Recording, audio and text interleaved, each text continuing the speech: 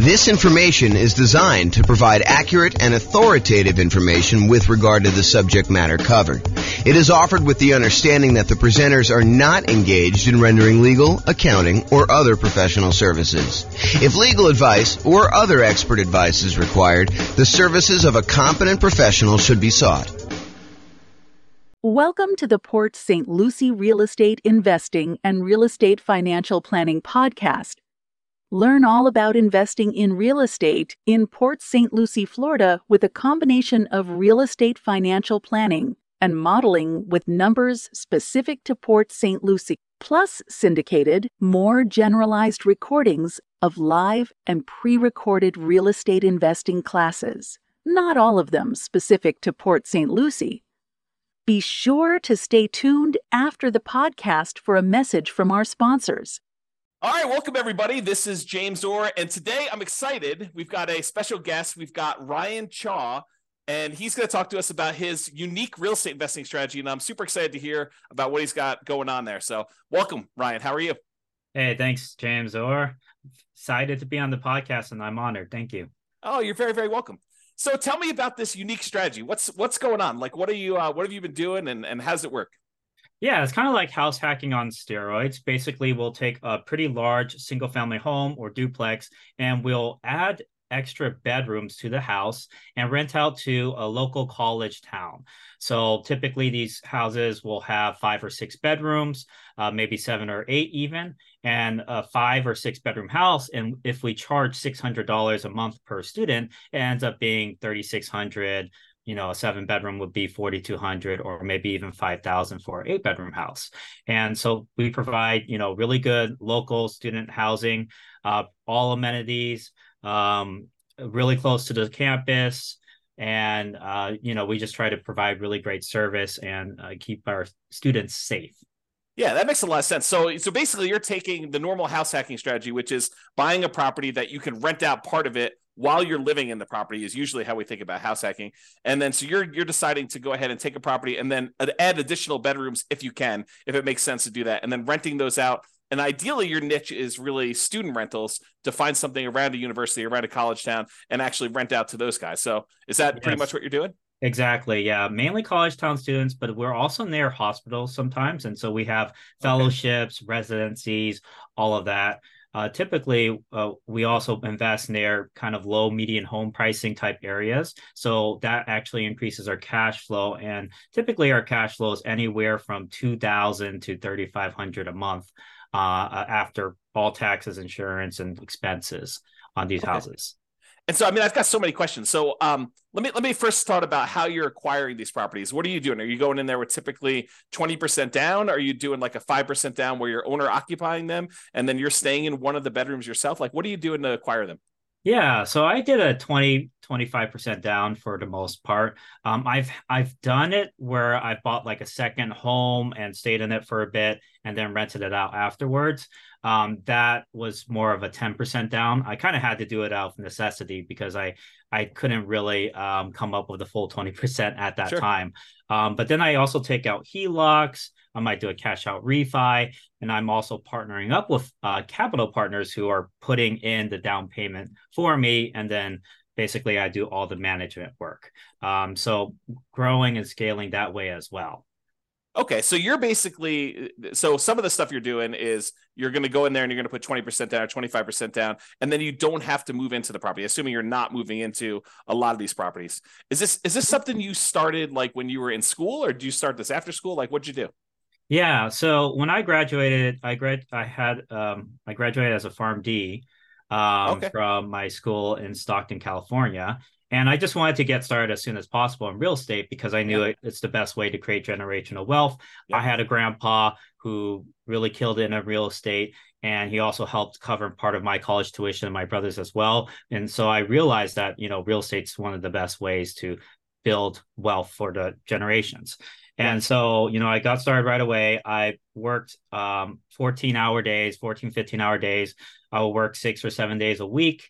at the retail pharmacy as well as the hospital pharmacy to just save up as much money as I can.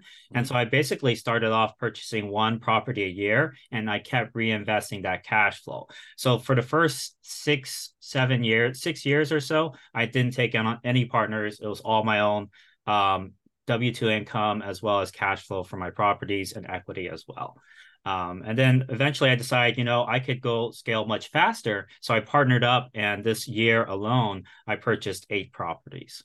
And you're still buying them with your own credit yourself? You're partnering and you're primarily the credit guy when you kind of do those deals? Yeah, I usually do most of the marketing. Actually, I partnered with my uncle. He put up the down payment for the first 2 houses. But then after that, we ended up doing more of a 50-50 scenario because we were creating a lot of cash flow.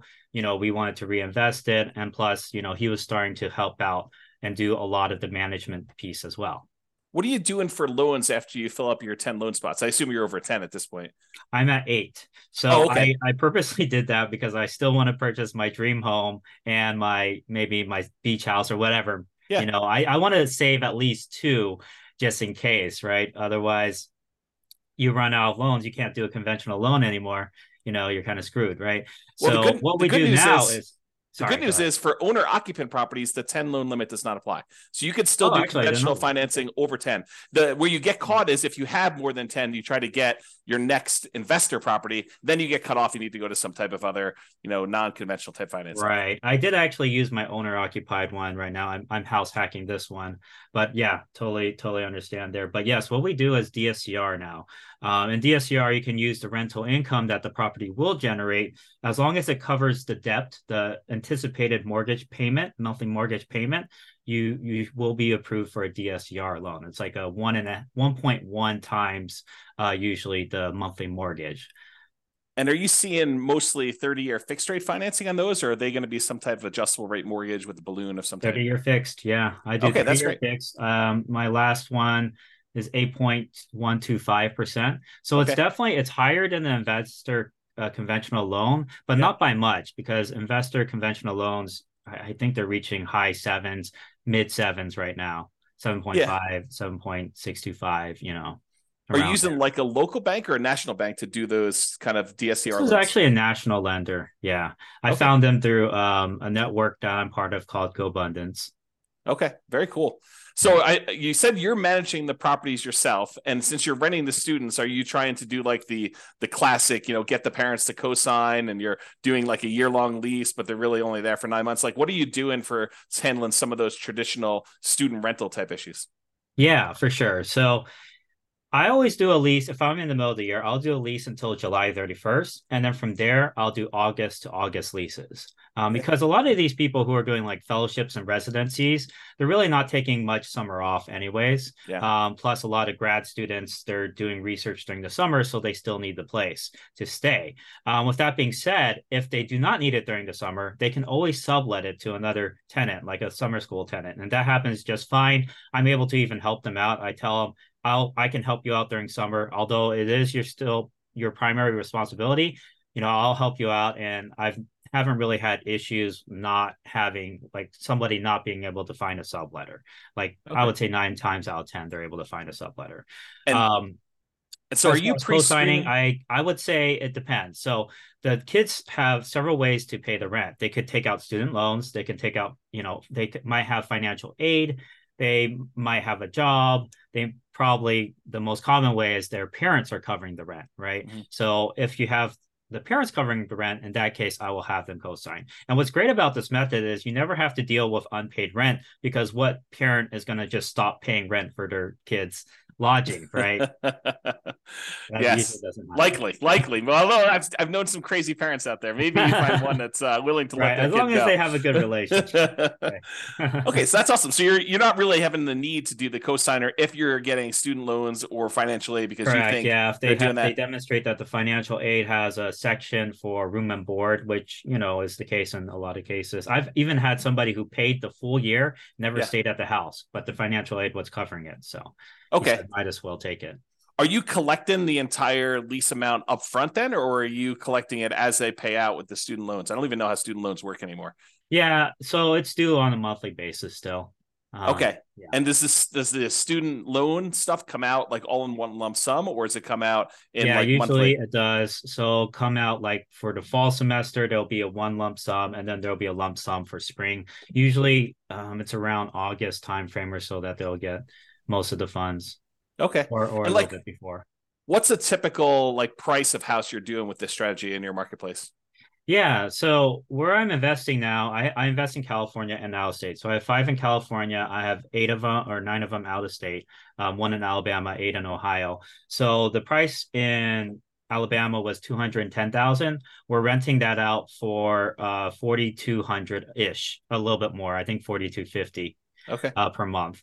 And then for Ohio, I will buy the first one we bought was 210,000, and we rented that out for $3,750 per month. So the Okay. cash flow on that was around 2,300, 2,500 a month. And the cash flow on the Alabama one is around I think it's a little bit over 3,000 a month or so.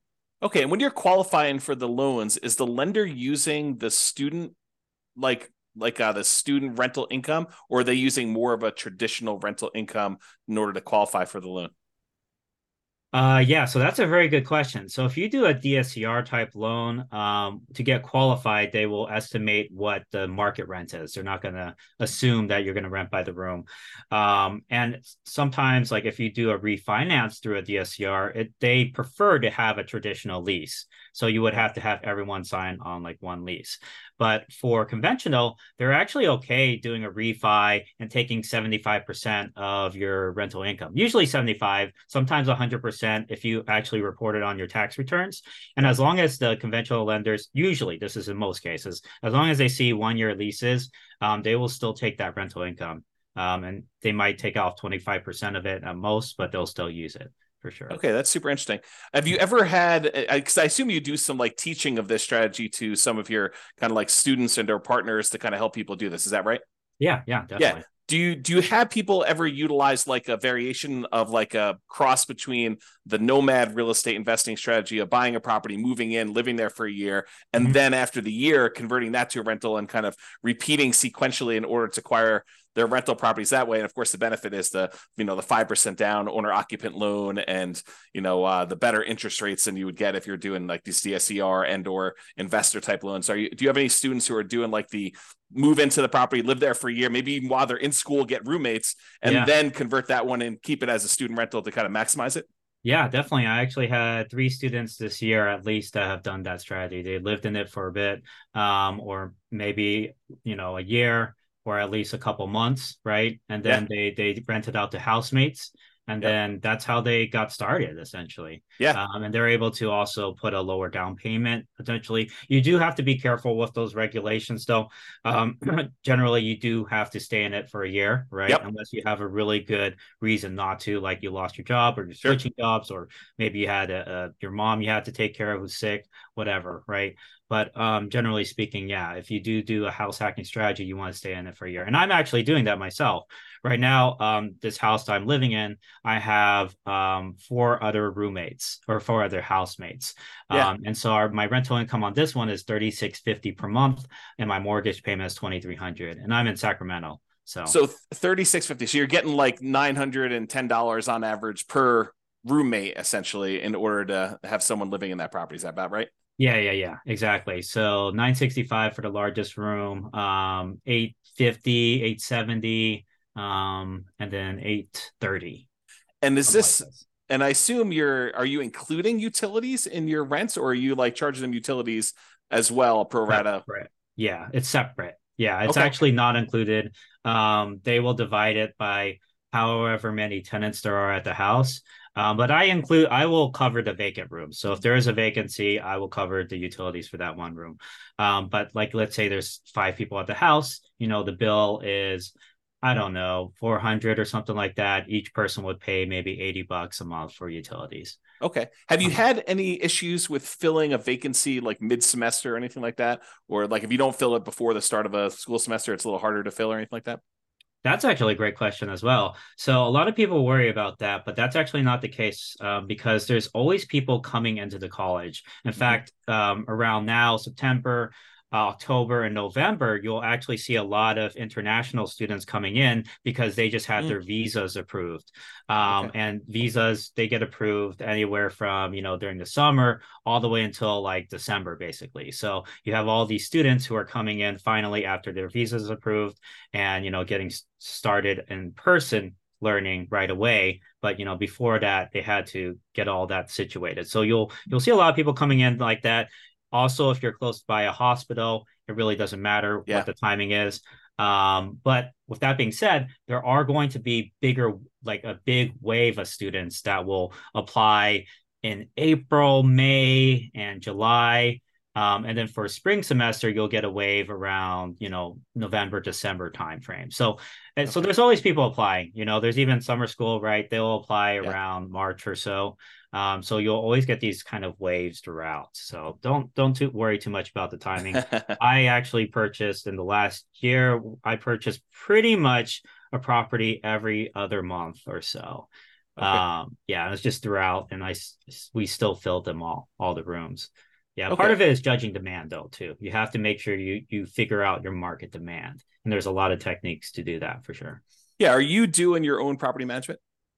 Yeah, actually, I do. I do have this general contractor with my business partner, and he does really great work. He's very reliable, and as long as I have, we have that boots on the ground that we can count on, that understands that we're out of state, so he might have to go the extra mile to make things happen. That once you have that one really good team player, you're set essentially. Okay. Yeah. Are you doing like house rules, and are you like establishing those? Or are you letting them kind of like rule themselves, like Lord of the Flies type of style, or Lord or of the like what are you doing there for like managing the house while you're away? Yeah, I mean, whoever wins, right? No. Yeah, so basically I send out this kind of like a PDF PowerPoint basically that they all kind of can go through, and it lists out all the house rules, what's the Wi-Fi, what's trash day, all of that type of stuff, right? Okay. Or what do you do if you're locked out? What's the lockbox code? And yeah, basically they get that right before they move in. Okay. Okay, good. Mhm. And so they're doing all that stuff there, and they're able to pretty much self-manage. Are you how concerned, or what do you do about like putting a new person into a house of four other strangers? Are you concerned about that, or how are you addressing No, some of not those too issues? much. Okay. For them, they're okay. This is the reason why it's a good deal for them, right? Okay. The dormitories, they'll charge like $1,900 or $1,200 for a room, and you'll be staying with somebody else. You'll be like bunking with someone Yes. essentially, right? So you're gonna have to wake up to their 7 a.m. alarm, even though you wanted to sleep in whatever on the weekend or Yeah. whatever, right? And you also have to pay for a meal plan on top of that. And so for a lot of students that are trying to save money and parents, right, they'd rather pay more like $600, $700, get their own private room, no bunkmate, right? Yep. And have all of this space and be able to choose their own meals, right? Rather than having to select a meal plan. Plus, they have a full-on kitchen, they have a backyard, they have parking that you don't have to pay for. They don't have to climb like 3 flights of stairs to get to their dorm room, right? So it's very convenient for a lot of people, and it saves a ton of money. You're paying half the price for a lot more privacy. Yeah. And so that's just, a lot better. When I was in the dorms, I shared the communal bathroom was with 30 other students. Yeah. So it Yeah. definitely is an upgrade from that. Yeah. So do you keep a certain ratio of beds to baths? Are you doing like, hey, no more than, one, like two bedrooms per bathroom? Are you trying to keep a ratio of that when you're buying the Yeah, so houses? the max number of bedrooms that can go to a bathroom is 3 to 1, typically. Okay. I know, I mean, my dad, for example, he had like 5 other siblings, and basically they had to all share one bathroom Yeah. along with the parents. So it was pretty messy. But in most cases, people are willing to share with just like two other people. They just Yeah. have to coordinate the shower schedules. And honestly, most of them aren't home. They're usually in class or in lab or studying at the library, right? And Right. so they're only using the restroom to shower and sleep, essentially. Okay, interesting. Mhm. So I know and I'm sure this varies market to market. And I'm sure you do some research on this. In my particular market where I happen to live, we have a occupancy law. It's called Yeah. it's called the 2+1 rule. And so you can only have two people plus one additional person, the two unrelated. So two Yeah. plus one unrelated person living in a particular property. Are you like checking that as you go and do it, or is student housing like exempt from that rule, or what are you doing about that? Yeah, no, for sure. That's a very good question. We always have to bring that up because in certain markets they'll have these ordinances and they'll actually have cases where, student potentially was kicked out because the occupancy limit was Mm-hmm. breached. So it's really important to be aware of the laws in your market. But Yeah. with that being said, there are exceptions you can have. So there's Mm-hmm. something called like a change of use permit, where you can change the use of your house from maybe a single family home to a boarding house or a rooming Yeah. house. There's also a variance, zoning variance. So you could pursue that and get yours basically as a special exception since we're so close to the school, and we're bringing in professional students. Can we go ahead and do this? So the other thing to keep in mind is that limit is per unit. So if you have like a duplex, you can still have, let's say there's 3 unrelated per unit, then that's 6. If there's Yeah. 4 unrelated, that's 8. And sometimes even, for example, University of Alabama, I know if you invest near there, they have this kind of zoning directly around the school that has up to 5 unrelated. And then Yeah. past that zone, basically, I think it's 4 unrelated or something like that. Okay. But yeah, you have to make sure you're keeping up with the zoning laws. But what I would do is contact a local real estate attorney and say, hey, this is what I want to do. Occupancy limits, what can we do about this? Right. Because we're trying to offer, really good student housing. These are professional students, what's the difference between this versus somebody who has like I don't know, extended family? Maybe they adopt like 4 kids, right? It's honestly, I think these laws are discriminatory. Like, for example, if you adopted 4 kids, they're not related. I mean, by blood, right? Wouldn't that be considered against the law, right? In our particular market, it's actually if they're adopted by you, they count as being part of your family. But Oh, I'm sure okay. every Yeah. one is a little bit different. You got to go actually read the regulations. But in my Yeah. particular market, that's how it works. Sure. Yeah. Polygamy. I don't know. Yeah, I don't know You about wanna that say? one. So I'm not it is seeing many of those here. inherent, in my opinion, it's kind of inherently discriminatory. But I mean, also you have to make sure you're in compliance with the law. So you Yeah. have to talk to a real estate attorney who's an expert in that. And that's Yeah. kind of their job to kind of make sure you're doing it correctly. Have you done this strategy outside like a local university or a local hospital sort of area? Like have you tried this just in a random spot?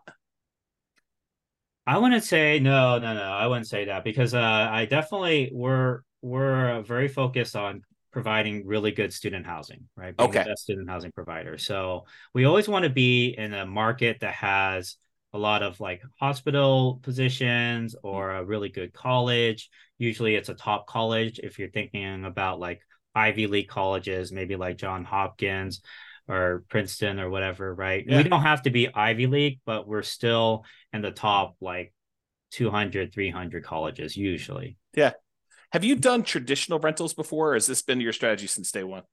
It's pretty much been my strategy since day one. My Okay. grandpa did do traditional rentals. He had a set of 6 flats in San Francisco. And Okay. so he rented it out to families. He had so much trouble with that house. Like a hoarder tenant, a tenant who would stomp on his like the ceiling above him at like 3 a.m. So like they're Yeah. having like these parties at like 2 a.m. or something like that. So they're dancing at 2 a.m. So yeah, he had a lot of difficulty with that. The thing I like about students is especially high quality students like juniors, seniors, grad students, they're really focused. Like they want to get that doctorate. They want to Yeah. get that MBA, JD, MD, etc., engineering degree, whatever. So they're highly focused on their studies and they're going to generally take care of the house too. I mean, they don't want to live in a pigsty, most of them. Yeah. So they're going to be, some of the best tenants you will ever have, in my opinion. Some people think that, oh, it's a frat party or something like that. But Yeah. honestly, I've had way better experiences with these tenants than my colleagues have, my grandpa's had, my relatives, whatever, right? Yeah. And are you to go doing with it some? all. I'm assuming you're doing like little things to cater to this group, like Of course. keypad locks to let them in instead of Mhm. having to do separate keys, and you can Yeah. remove one, and like all that stuff that I'm sure you're kind of really focusing in on to cater to this group of students. Oh Are yeah, you and all the amenities we provide to cater towards that. We have like a Ring doorbell system, and they have access to it so they can see when their packages are delivered. okay? So that provides the safety. We have floodlights. We have study desks everywhere. We have a study room potentially. So yeah, it's basically very, very student friendly, And and attracts really good students as well.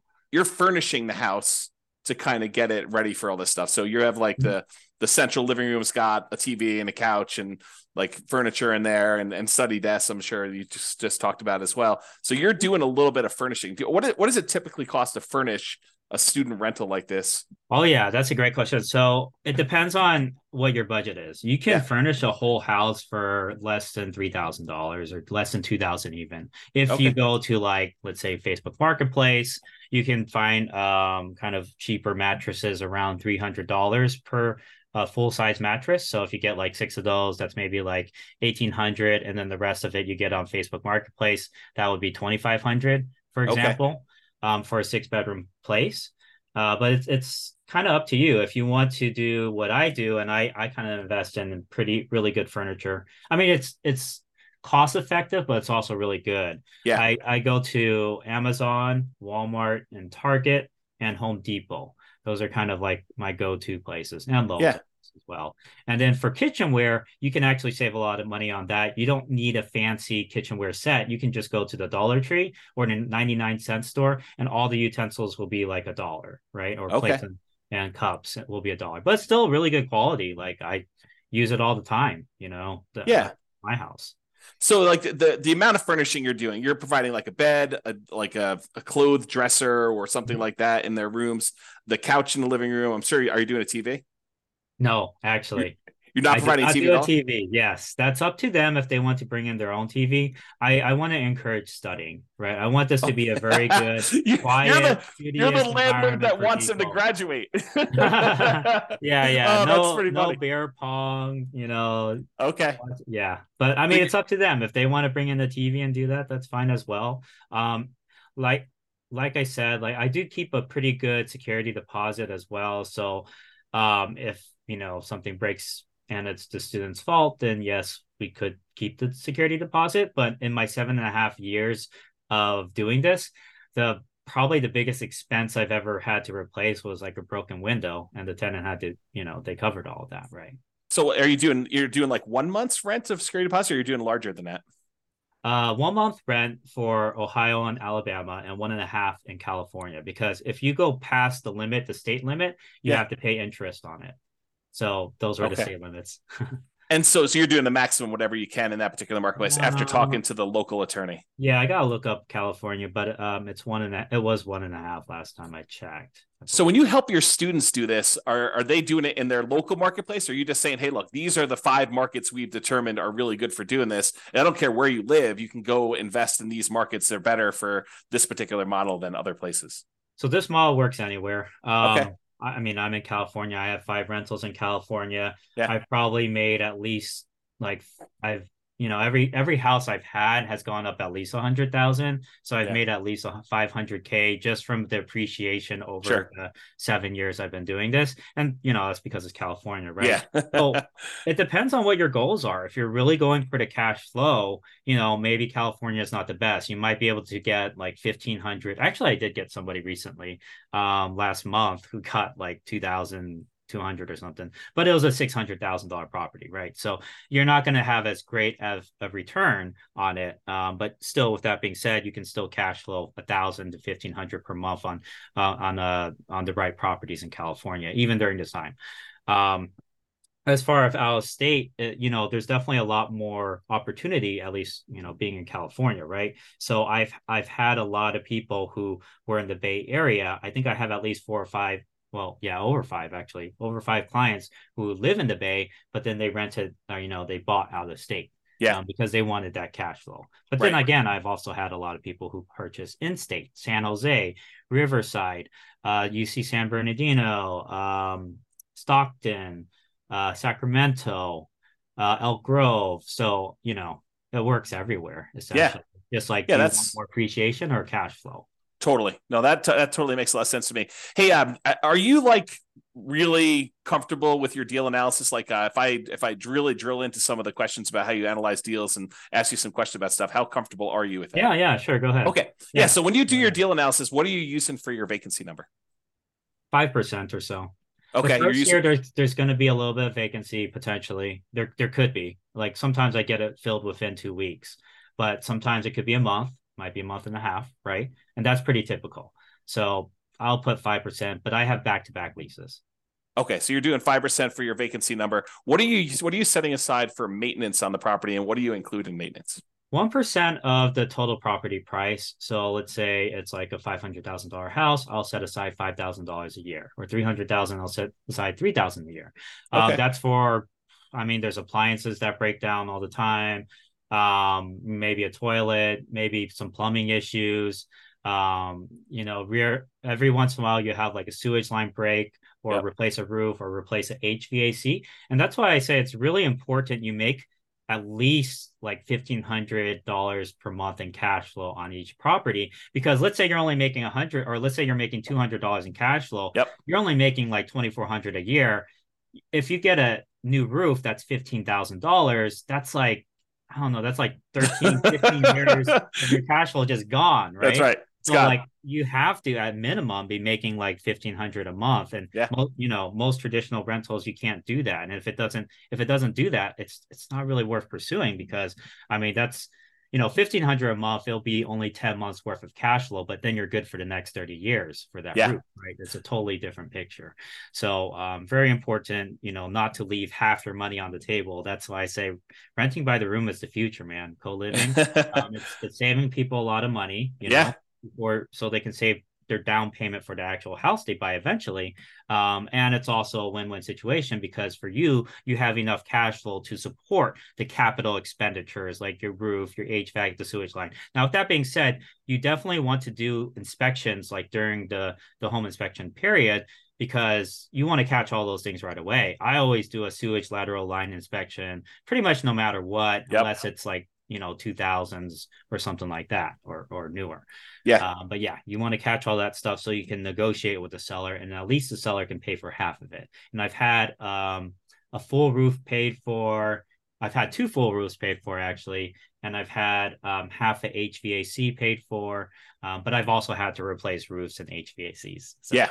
can't always So get when so let me dig into your maintenance a little bit. So you've included some things in here that I would normally consider like more of a capital expense on a property, but it seems like you named those as part of your maintenance. Do you have a separate capital expense allotment that Yeah, you're I using? usually assume CapEx to be, I set aside like 10,000 or so, generally speaking, for Ten cap. thousand per what period? I just at the beginning, just at the beginning. Okay. Then I also set aside, like I said, 3,000 a year that will go towards landscaping, appliances, general maintenance, etc. But And that's your maintenance number. yeah, exactly. Yeah. And that's like, what you get from taking all the expenses that I've had over like 5 years, or well, it's been 7 years now, but I did an average over 5 years, and I just divided and set, and it turned out to be around 3,000 per house ish. Okay. Yeah. And are you like how often are you doing paint and carpet? How many turns do you typically get out of paint and carpet with a student rental Oh before you have yeah. to? So at the beginning, I might replace some of the carpet if it's Yeah. really messy. What's nice is LVP, right? Yeah. Is $3 to $4 per square foot. That's actually really, really, really cheap. Yeah. I mean, a bedroom will be maybe 120 square foot. That's maybe 360 for materials. Your guy charges labor. It might be, I don't know, 600, 700. I mean, it should be, but it depends on who you use, obviously. If you have Yeah. somebody with a license, they might want to charge more. But you can have a handyman replace flooring. Okay. I And so now going back to the deal analysis part, so we kind of got a better understanding of maintenance and capex and how you break that down. So as far as your personal expenses as being the owner of the property, I understand long-term rentals really, really well. I don't do any student rentals. What other expenses do you have on the property that you don't typically have on other rentals? Are there any utilities you're paying? What is considered an additional expense that you don't normally have on like these long-term rentals?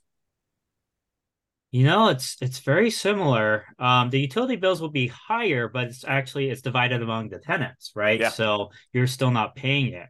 As far as maintenance, you do have to counsel them to do certain things that maybe somebody who has lived at a house for a long time might know. But Yeah. with that being said, even traditional long-term renters, they don't know things, you would think they would know. But anyways, there's certain maintenance things like any type of grease, like you're frying up bacon or whatever, you want to solidify it and you pour it into a fat trapper, and then when it solidifies, you put it in the trash can. Otherwise, if you pour it down your kitchen sink, that thing's gonna clog, right? Yep. Same thing for hair in showers. Happens all the time, right? Got to get a hair catcher. I also have a kitchen sink hair catcher as well, that I purchased that they can, clear out when the hair Yeah. gets high. But if they don't do that, I would say 6 months in, you'll probably have some sort of, the shower's backing up. What do I do? Kind of Yep. call, right? So you Yep. have to train them how to do these things, and it's all part of kind of like the move-in instruction / house rules. Are they mowing the lawn at your properties, or are you doing that as a service for them? No, I do it as a service. So I pay for landscaping. I think the landlord generally should pay for landscaping, but I did have a group of students who are like, "Oh, can we save money in rent if we maintain the yard?" And I Yeah. was like, "Yeah, sure. Why not?" So we knocked off $20 per student or $15 per student, and then they maintained the yard for us. So we didn't have to Okay. pay. And so they're doing lawn mowing. Or you're doing lawn mowing in most cases, except for that one kind of road case Yeah, where they're except for doing that it. one exception in like 7 years. Yeah. What's your lawn mowing usually run you? 60 to 90 a month. A month? Okay. Yeah, if it's like more complicated, really fancy, like trees everywhere and all that, it might be Yeah. more like 110 or 100. Yeah. And what are you doing for like snow removal? I'm sure Alabama probably doesn't get much snow. I don't know where you are in Yeah. California they get snow, Yeah, but typically. Ohio you do, right? Yeah. So definitely they're not so I do provide a snow shovel, for Okay. projects, but The shovel, or you actually provide snow removal? shovel and snow removal. So it depends. Like, there's a huge blizzard, right? Obviously, I don't want the kids going out and shoveling snow. I'll tell them Yeah. that. But if it's light snow, they can kind of help snow, remove the snow from at least the front of the house. But with that being said, like if there's a blizzard and it's really bad, um, we'll get a snow removal guy out there. Okay. And so you're kind of manually managing all these things remotely, like Yes, so. but I do also have VAs, and very soon I'm going to have Okay. an executive assistant. And we created SOPs, a scope of work for them, and everything Nice. already. So they're going to be taking on that project sometime next month or so. Just because it's out of state and Sure. everything, I'm like, it's nice to kind of offload some of those projects to other Yeah. people. Yeah. Okay, that's really cool. So based on like the numbers you've gotten there, when you run your analysis, are you doing like a cash on cash analysis for your properties? Like, are you determining the cash number? Well, do you know what Yeah. your cash on cash typically runs for these for you and your students in general? I don't need to know Yeah. yours specifically. Right. So a lot of times it'll be above 20%. So like I Okay. would say, maybe on the low end 20%, but on the high end we've hit like 50% cash on cash returns. I know it sounds like, is that real? It kind of raises red flags, but yeah, we've made that in some of our properties. Yeah, and when you do your calculation, I'm assuming you are taking into account vacancy and the maintenance numbers that we talked about, and I assume the Yeah. capex numbers you're talking about, Yeah, you always have to take into account all of that. and Yeah. utilities and stuff like that for those. So Mhm. yeah, okay, good. Yeah. So it sounds like there's some pretty good returns to be made here, and at those rates, I mean, paying off the property is can be accelerated if you decide that's your strategy. If you want to go and reinvest things and pay down your loans, or you want to acquire additional units in parallel, I guess you could do that too. You save it for down Yeah, payments and yeah, exactly. I use it actually to paid down acquire. my very first property, and then sold it for 437,000 to buy 7 other properties. So you re-leveraged. You basically went in, you bought properties, let it appreciate because we were in a very bull market, with the market Yeah, going up last 10 exactly. years or That so. was my first house too, so 7 years ago. So Okay. significant amount of equity on that one. Yeah. And then you went and sold it. And then did you 1031 or did you just kind of take the money, pay the taxes on it, and then go out and redo it again? Yeah, I would recommend 1031 if you can, but it did require reinvested all of it, and I wanted cash available because we know, the economy. No one knows where the economy is Sure. going, but it's good to have cash on hand. So I Yeah. wanted that cash, so I was like, okay, let's just do this instead. Yeah. Are you a big reserve guy? Like, do you think a lot about reserves when you do your Oh rental yeah. property stuff? Oh Okay. yeah. I always 100,000 in reserves. Where I'm at right now, at least 100,000. Otherwise it's like, you know, I've seen a lot of stuff go down in houses right after Yeah. 2.5 years. When I guess like at the beginning, if you have like four properties, up to four properties, you could probably get away with like 25, 30,000 in reserves or so.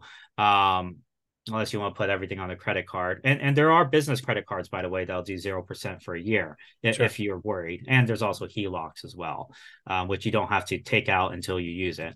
But so I have all that. But then when you really scale, it's really important to keep a lot of capital in your pocket just because there's just things that come up. Yep.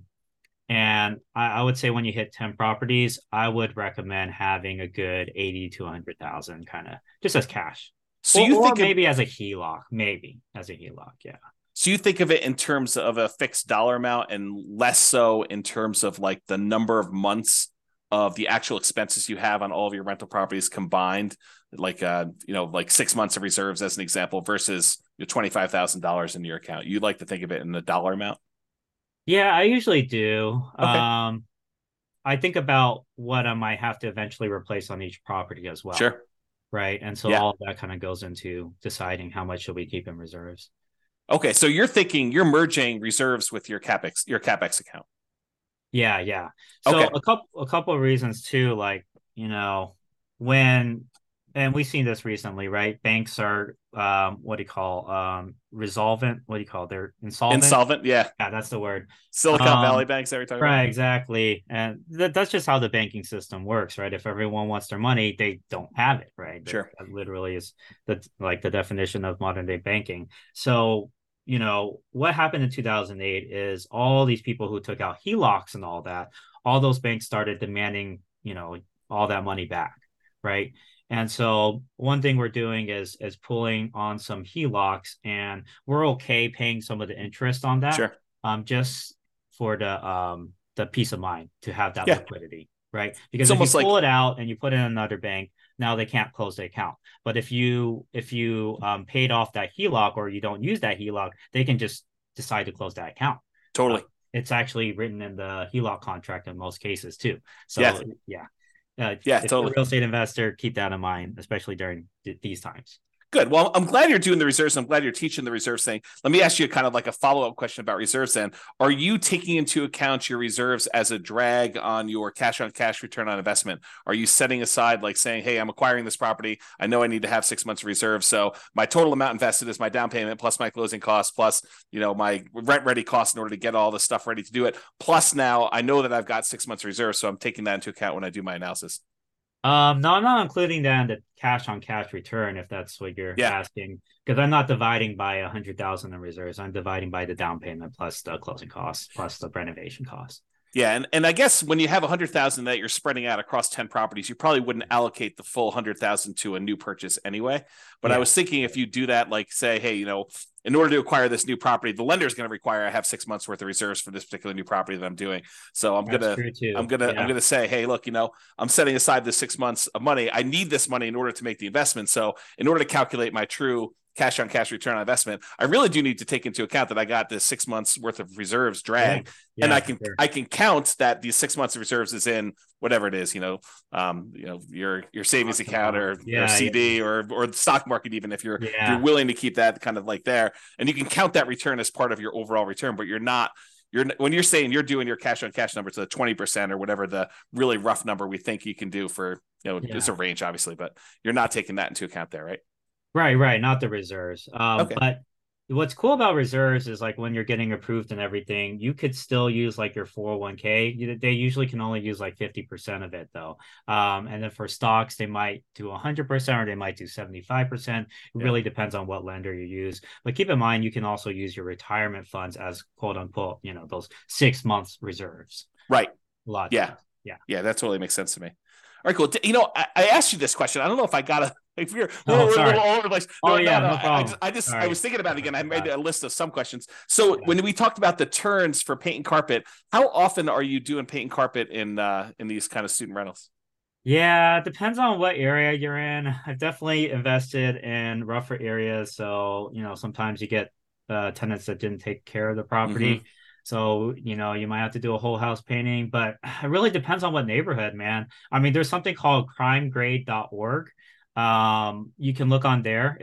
I would say it's pretty accurate for reporting, what areas have a higher crime versus others potentially. Yeah. And then if you invest in more like yellow or green areas, you'll have houses that are probably more well kept together because Hmm. it's just, everyone's high income there. They're keeping, they're paying money to repair their properties as they go along. Yeah. But I've also bought ones where we've had to, do a whole house, you know, like new flooring, new painting for every single room. So yeah. And so, like, how frequently though? Is it like every 3 years? I mean, I realize there's a range, but is it like on the low end, you should be able to get 2 years at a minimum, even if it's in a rough neighborhood, and then in the really nice ones, you may be able to do it for 5 years or 6 years, Oh, or I see what you're saying. yeah. Yeah, ever since we've replaced with the LVP, that's a very good product. So we haven't had to replace it a second time over the Okay. like 8 years, 7.5 to 8 years I've been doing it. As far as painting, we might do touch-up painting. Hmm. It's great like if you can keep the paint can, right? And sometimes the previous owner does keep the paint can Yep. because you don't want to try to match the paint, right? Hmm. So yeah, that's mainly like touch up stuff. So Okay. yeah, I would say that. I don't know if I Maybe asked you every about this. couple years. Do you have Yeah. any parking issues, or do you like issue parking Yeah, that's spots? a good point. Yeah. So one thing I don't do is invest in HOA neighborhoods because HOA is another level of government. They could say like literally, hey, we don't allow renters anymore. And they could be Okay. like that, because Yep. they're fast with their decisions and it's Hmm. not like the city where they have to go through this whole approval process, right? So I never invest in their HOA because they could limit parking spaces, all that type of stuff as well. And so it's really important for me to make sure when I purchase a property that there's enough um like street parking available or maybe there's a large pavement or garage that I can park a lot of cars at. But Okay. I always assess that. It's very important to look at that. And usually I try to have enough parking for 5 cars at least. Okay. But with that being said, I'm so close to the school that I would say half the students will either bike or walk or take a shuttle. And oh, Okay. that's another good point. If you're nearby a shuttle stop, that's a huge um, benefit as well for Okay. safety. If you can buy near there. How are you dealing with two related issues in my mind, at least? How are you dealing with mixed gender in the houses? Like, is it all boys, all girls? Are you don't really care? They're adults, they need to take care of themselves. And Yeah. then the second follow-up question related to that is, how do you deal with boyfriends, girlfriends staying over at the properties? Oh, that's a great one. The default is co-ed. The default will always be co-ed because it's 50-50 essentially for Yeah. for females and males. But with that being said, there's a lot of different cultures out there. For example, like Indian culture, the girls aren't supposed to be living with their guys until they're married. That's Hmm. just cultural Yeah. things, right? It's a cultural restriction. So, for those, tenants, they'll say like, we prefer to stay with other females. And so it's really important. You're not like being discriminatory. So like in Right. your ad, you cannot say like females only at this household, right? Right. That's discriminatory. Yeah. But you can say like, hey, we have a group of girls that want to stay with other girls, can we match them up? And so I'll have like one house that's like, I'll put all the females at the house because they all want to stay at an all female house, Yeah. right? And obviously we work it out together with them and everything. And then I'll have a co-ed house. I'll have houses that are all guys. Well, I just try to figure out how to best match them up because Yeah. I kind of have a little bit of a questionnaire, like what kind of roommate do you want to stay with? Do you prefer co-ed, Yeah. all females, whatever? And then I'll match them up accordingly. It's kind of like how colleges will do that, like freshman year. What are what qualities in a roommate are you looking for, right? Yeah. So And so you're doing that level of like almost selection and yeah, pre-screening for yeah. your It's on tenants? my Google form. I have an intake form. Okay. What year of you, what Hmm. are your preferences, what room are you preferring, a larger one, a smaller one, all of that type of stuff. Oh, move-in date, of course. So all of that information's on the Google form that I sent out. Okay. Are there any questions I didn't ask that like you normally get that are like, hey, I'm gonna do this thing, but what about this thing? Like, did I miss any crazy ones? I would say No, I mean, I think you were very comprehensive for sure. I would say the keys to success in this industry Yeah. is definitely, I think in general though too, is I think there's always three elements to real estate. The Hmm. first one is the numbers, like getting the math right, getting the deal correct, making sure you have your ROI and all of that. The second one is teams. So making sure you really establish a really good team in whatever market that you're investing in, right? Um, and then the last one is, oh shoot, I'm trying to remember which one. That's all But you need. yeah, I mean, You need your there's a numbers in lot your of things. team, then you're good. Right. But oh yeah, capital. That's the Yeah. last. So those Okay. are the three barriers. Capital really important. So if you look at these big names like Grant Cardone, for example, Yeah. or Brandon Turner from Bigger Pockets, they're raising tons of money from other people. They're using other people's money. Sure. They're not using their own, right?